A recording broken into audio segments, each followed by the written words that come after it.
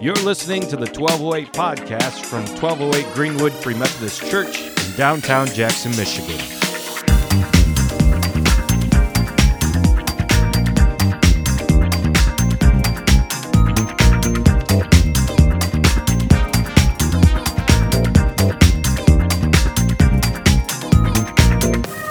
Okay, so we paused for a little bit because we were going through a Lenten season in which we were preaching on the prayers that we are currently praying. But before we did that, we were making this whole series trip through the book of Luke. And I want to go back to that now for a little bit, unless the Spirit leads otherwise. So today I want to look into Luke.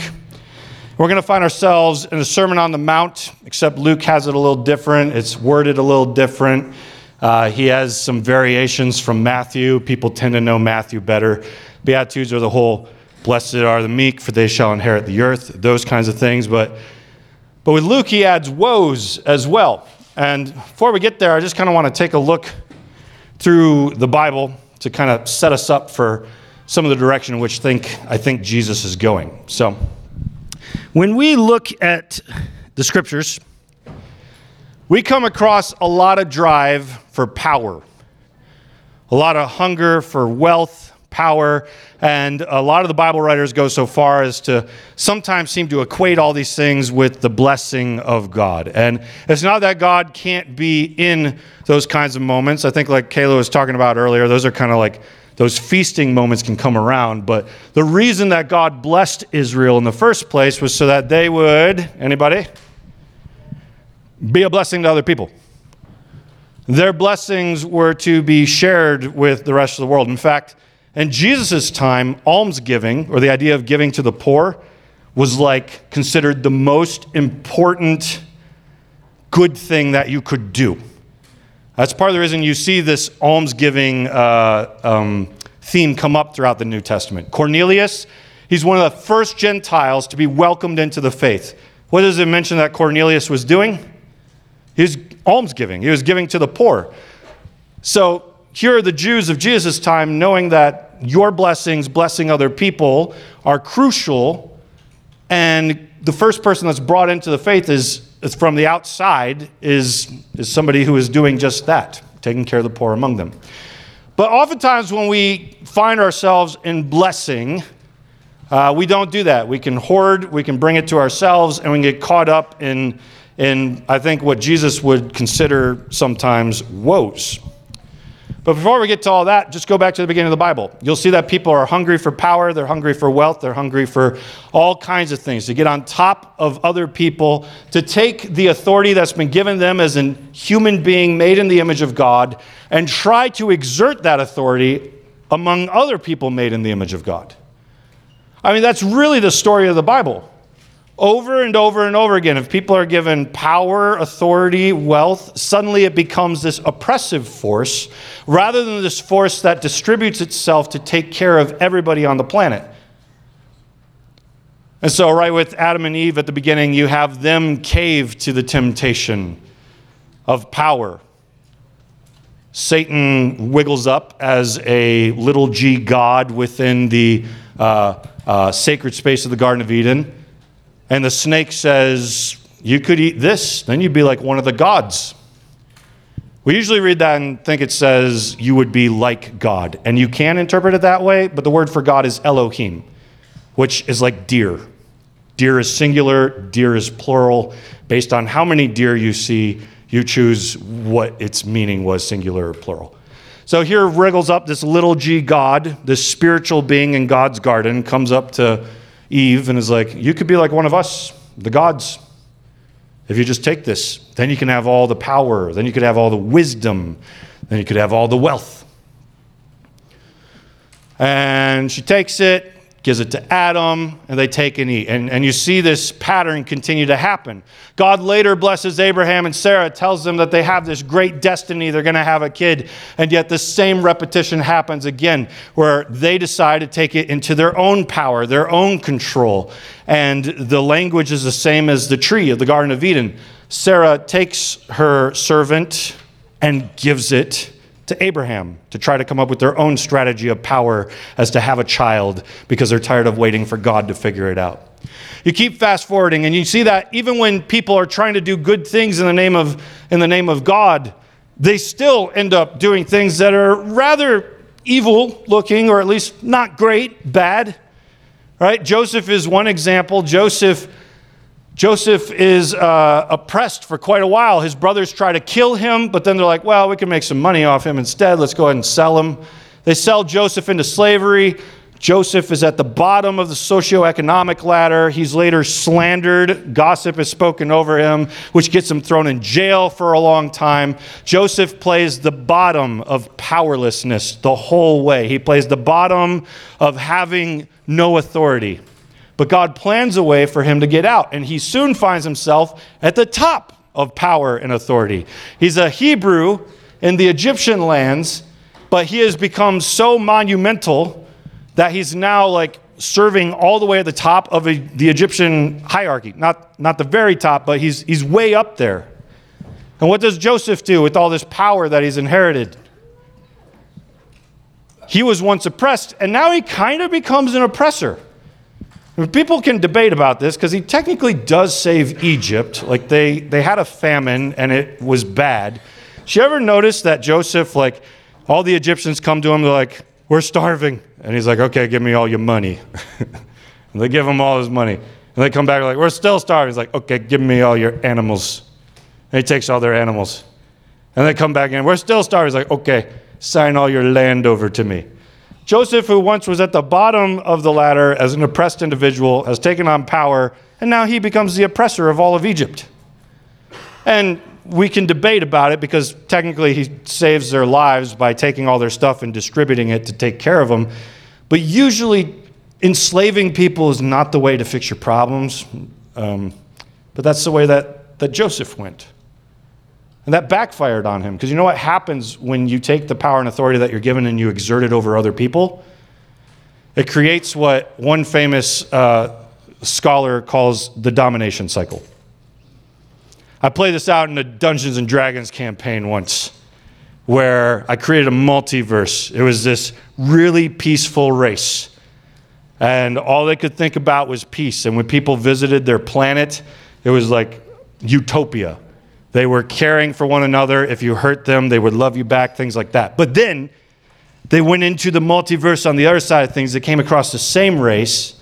But in this side of the multiverse, they rose up against their oppressors, and they dominated their oppressors, and they actually became even worse than what their oppressors did to them. They became 10 times worse. That's the story of the Bible. That's the story of history over and over again. Oppressors rise up to take back, to stop the oppression against them, but they do it in the violent ways of the kingdoms of this world, which just cycles into more and more violence. It's the domination cycle. And Joseph, perhaps unknowingly, because it was good in his time for him, has put that into play. So when Joseph dies, and a Pharaoh comes up later who doesn't even know who Joseph is, he just looks out and sees all these Hebrews, and they probably remember how the Hebrews had enslaved them. Well, now the tide has changed. And suddenly, all of the Hebrews are enslaved, and they become a workhorse power to keep all of Egypt flowing forward in wealth and prosperity. They enslave them into place, they beat them into place, they make sure that they feel so caught up in submission that they can't run away. And it cycles itself. Power has overtaken itself, and now the people who were once at the top are at the bottom, and the people who were once at the bottom are at the top. But we've just created another cycle. Because God eventually comes and frees all of the Hebrews. He saves them from the oppressive Egypt. And throughout the rest of the Bible, Egypt is going to be remembered as that force which we should never be like. The oppression, the slavery, the workhorse style of living, the hurting, the pain, the trying to get rich off of someone else's back. Egypt, when you see that word come up throughout your Bible, you should remember that's the prime example. Don't be like that. That's Babylon. That's America. That's the way when we live off the benefit of other people. That's what that's like. And so God tells these Hebrews that he's now saved, he's like, look, my whole thing is love. That's how it works. So commandment number 1, I'm the Lord your God. You do what I say, and you are going to represent me well. And guess what?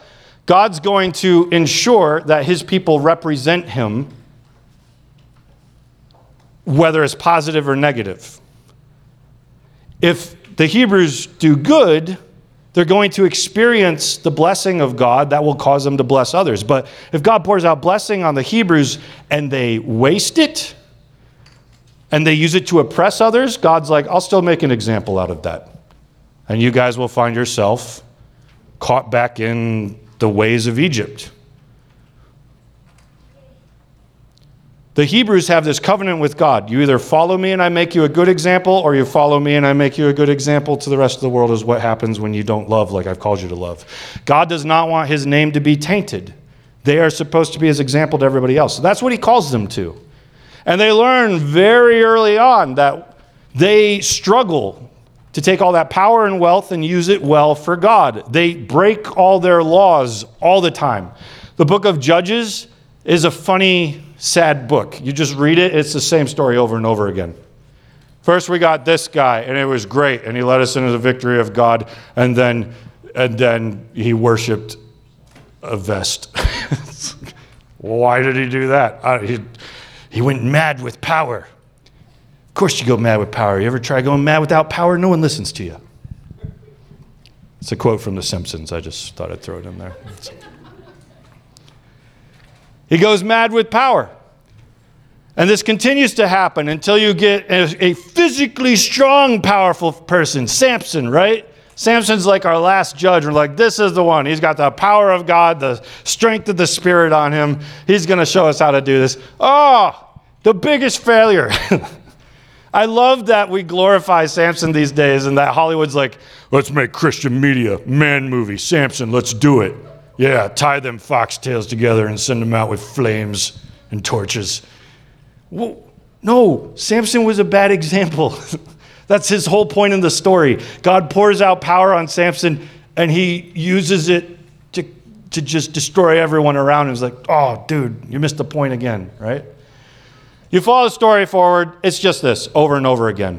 And I think a lot of times we miss, when the Bible's often trying to critique wealth and power, we miss it the wrong way. Like Samson. A lot of people look at Samson as like, here's a good example of God's strength on someone to take out your enemies. Samson is literally the antithesis of that. The story was written so that you'd be like, wow, look how bad the judges have got. Even God's holy leaders can't do this right. And when you get to the kings, a lot of time we raise up the good kings, like David or Solomon, but the Bible critiques them strongly. We weren't even supposed to have kings. When God's people got kings, it was because they were trying to fight with God. We want kings like everybody else. Let us live that lifestyle. We don't want to just have this kind of like spiritual democracy between God and us and his priests and all that. We want a king like everybody else. We want to do it that way. And God says to Samuel to tell the people this: if you want a king, I'm going to let you have it. But he's going to enslave you. He's going to kill you. He's going to turn you into his workforce. He's going to basically make you Egypt, because that's where this kind of stuff always ends up reverting back to. And Israel says, amen, we'll take it. And then they set themselves up for future failures over and over again. David, while he may have been one of the better kings, did some pretty heinous things. But we're still voting for the underdog. David was the underdog. If he gets power and wealth, maybe it'll work out. It doesn't. Solomon's the underdog. He's not from the family in such a way that he should take up his reign next. Yet Solomon takes it. And then Solomon has this genie moment with God. You remember this? God shows up kind of like a genie. He's like, what do you want? And he sings this whole song from Aladdin. And then Solomon kind of surprises us all. It's like, if I wanted anything, I want your wisdom, God.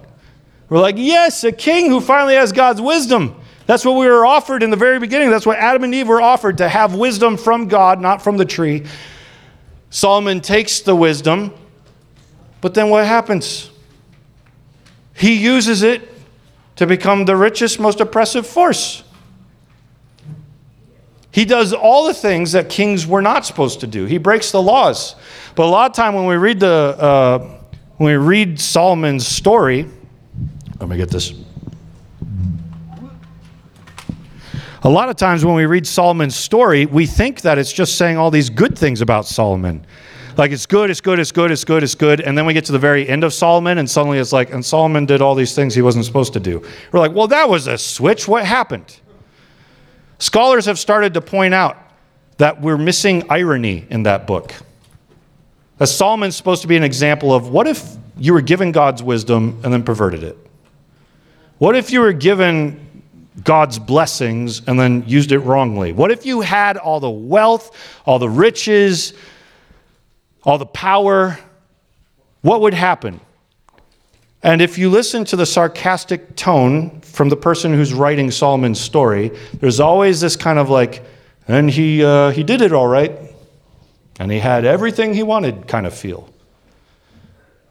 We're not usually very good at catching ancient sarcasm. And we could argue if that's there, but it makes the end of Solomon's story make a whole lot more sense when you realize the writers are like the power and authority that he had, the wisdom of God that he had. He took all of that and he just used it for Egyptian-like ways. And so we keep following that story all throughout history, all throughout the Old Testament. But when you get to the New Testament with Jesus, Jesus says, when you've seen me, you've seen the Father. Not when you've seen the Old Testament, you've seen the Father. When you've seen me, you've seen the Father. All Scripture is God-breathed, but if you really, really, really want to know what God is actually like, you need to start with Jesus and work backwards. We often want to take the Old Testament and cram Jesus into it. You need to take Jesus and cram the Old Testament into him. Because he's the way, the truth, and the life. And when Jesus comes around, he does this whole deconstruction thing. I know the church is always like, oh, deconstruction, bad. But Jesus constantly says, you've heard it said this, but I tell you, that's ancient deconstruction. You've heard it like this, but let me tell you something different. And Jesus begins to show us that's not the power and authority of trying to get to the top. It's the lowliness of trying to dig to the bottom. It's the washing of the feet of your disciples. It's the making yourself lowly like a slave. It's the servanthood. It's the meekness, the gentleness, the kindness. It's the reaching the poor and the destitute and the prostitutes and the lepers and the tax collectors and the sinners and the people that nobody wanted to be around, either morally or physically. Those are the ways in which we engage in what God is calling. We make our way down to the bottom, to the bottom, to the bottom. And before we get to this grand scale of I need power and authority, Jesus says the greatest power and authority I ever got was on my throne, which was a cross, the electric chair. As people drove me into that cross and nailed me there and left me to bleed out, every breath I'm taking, having to lift my body up in pure agony to inhale another breath. That was Jesus' highest point.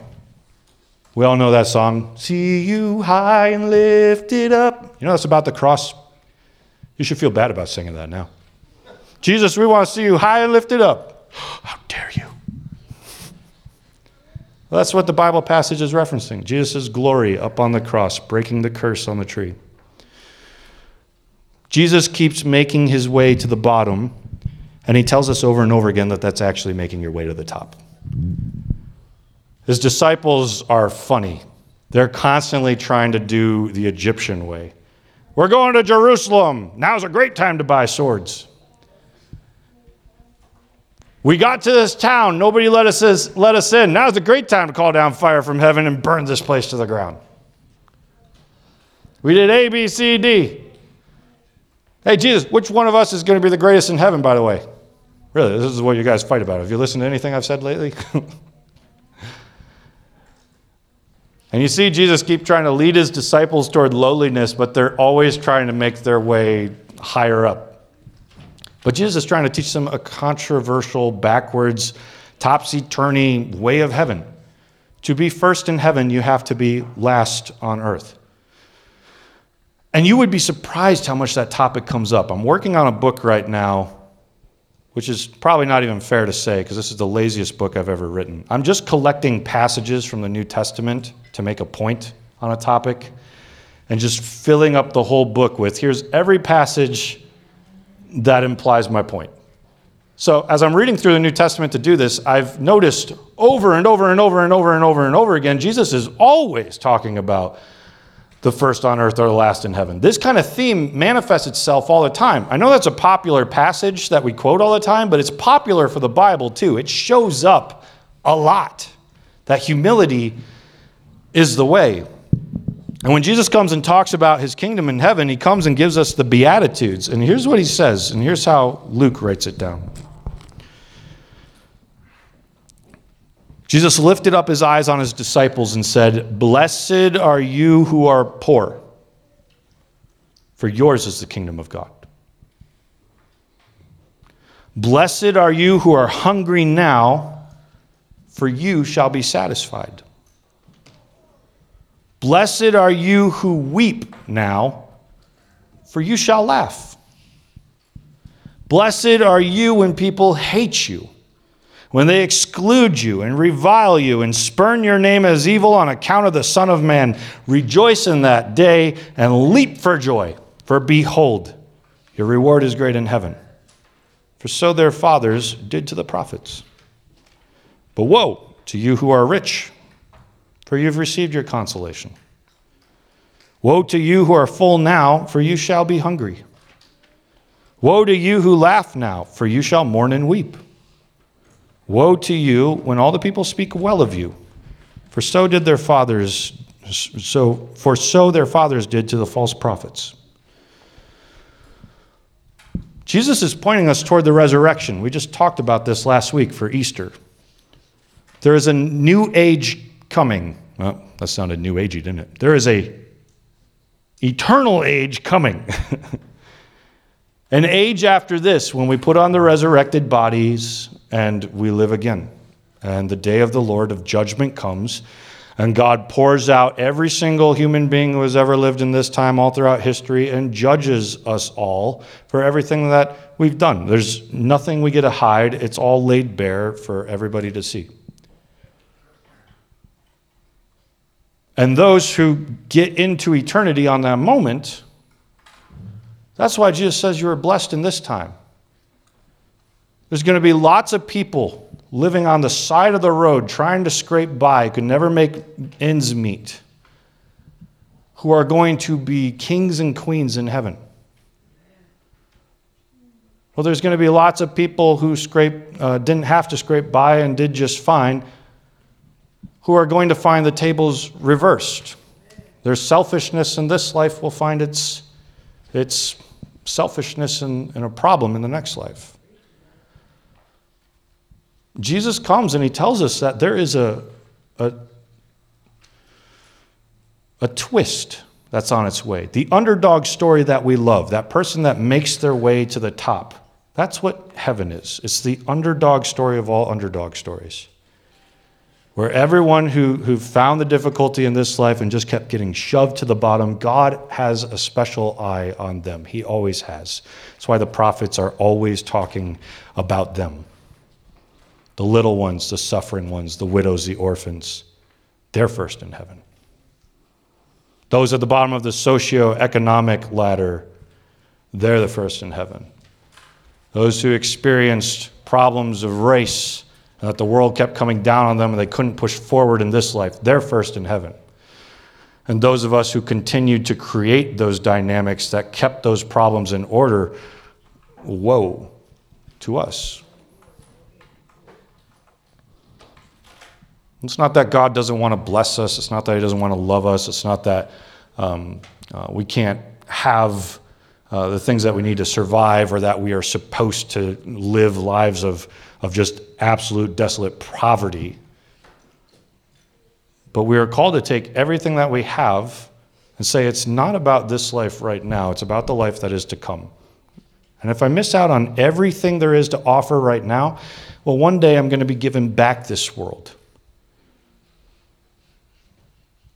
And I will be able to experience it with so much more fullness than I experienced right now.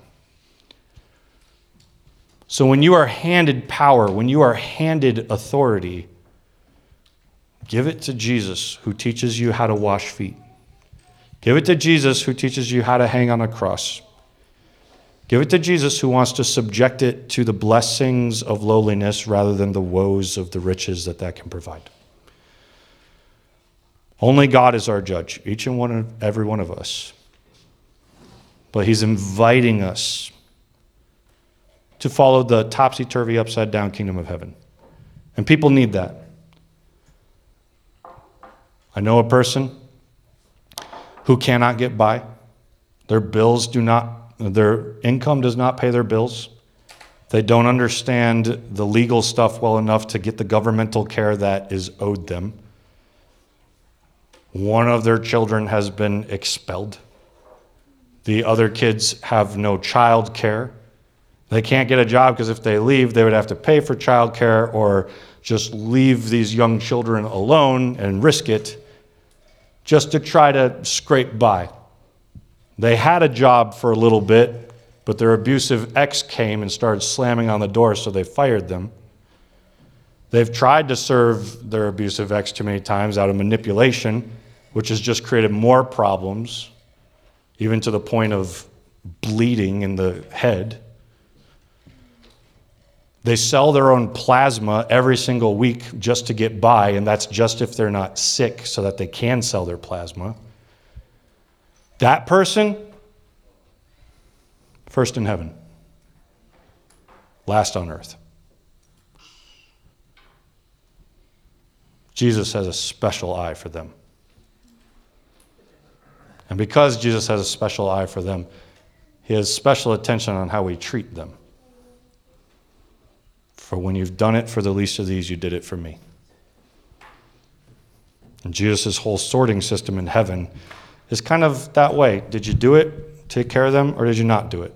And that's one of the things we need to continue to lean into here at 1208. It's one of our prayer requests. God, teach us how to reach our community. That's part of what the dinners are supposed to do next month. We do it once a month just to bring in the community and get to befriend them. But I'm reminded this week that God also called us over the last few years to reach people. We just kind of got the word WIC, women and children. And I think we've kind of with everything that we've been trying to do, we've kind of set that one aside. And I want to keep leaning into that to figure out how to really serve women and children, especially when they find themselves in situations like the one I just mentioned. So God, here we are. Your Spirit has special eye on these people, knows how to reach them, and we need you to give us not only the education on how to do that, but warm our hearts so we have the conviction to do that. Because it is so easy to just scrape by and not pay attention to those who are going through difficulty. It is even easier when we are just filled up with so much stuff that we don't even have an eye on the people around us. We need your help. We need our hearts convicted. We want to be like Jesus, who was the true image of God, who had more power and authority than anyone and sits on the throne of heaven and yet exerts his power in the strangest ways. Teach us to be like that. In Jesus' name, amen.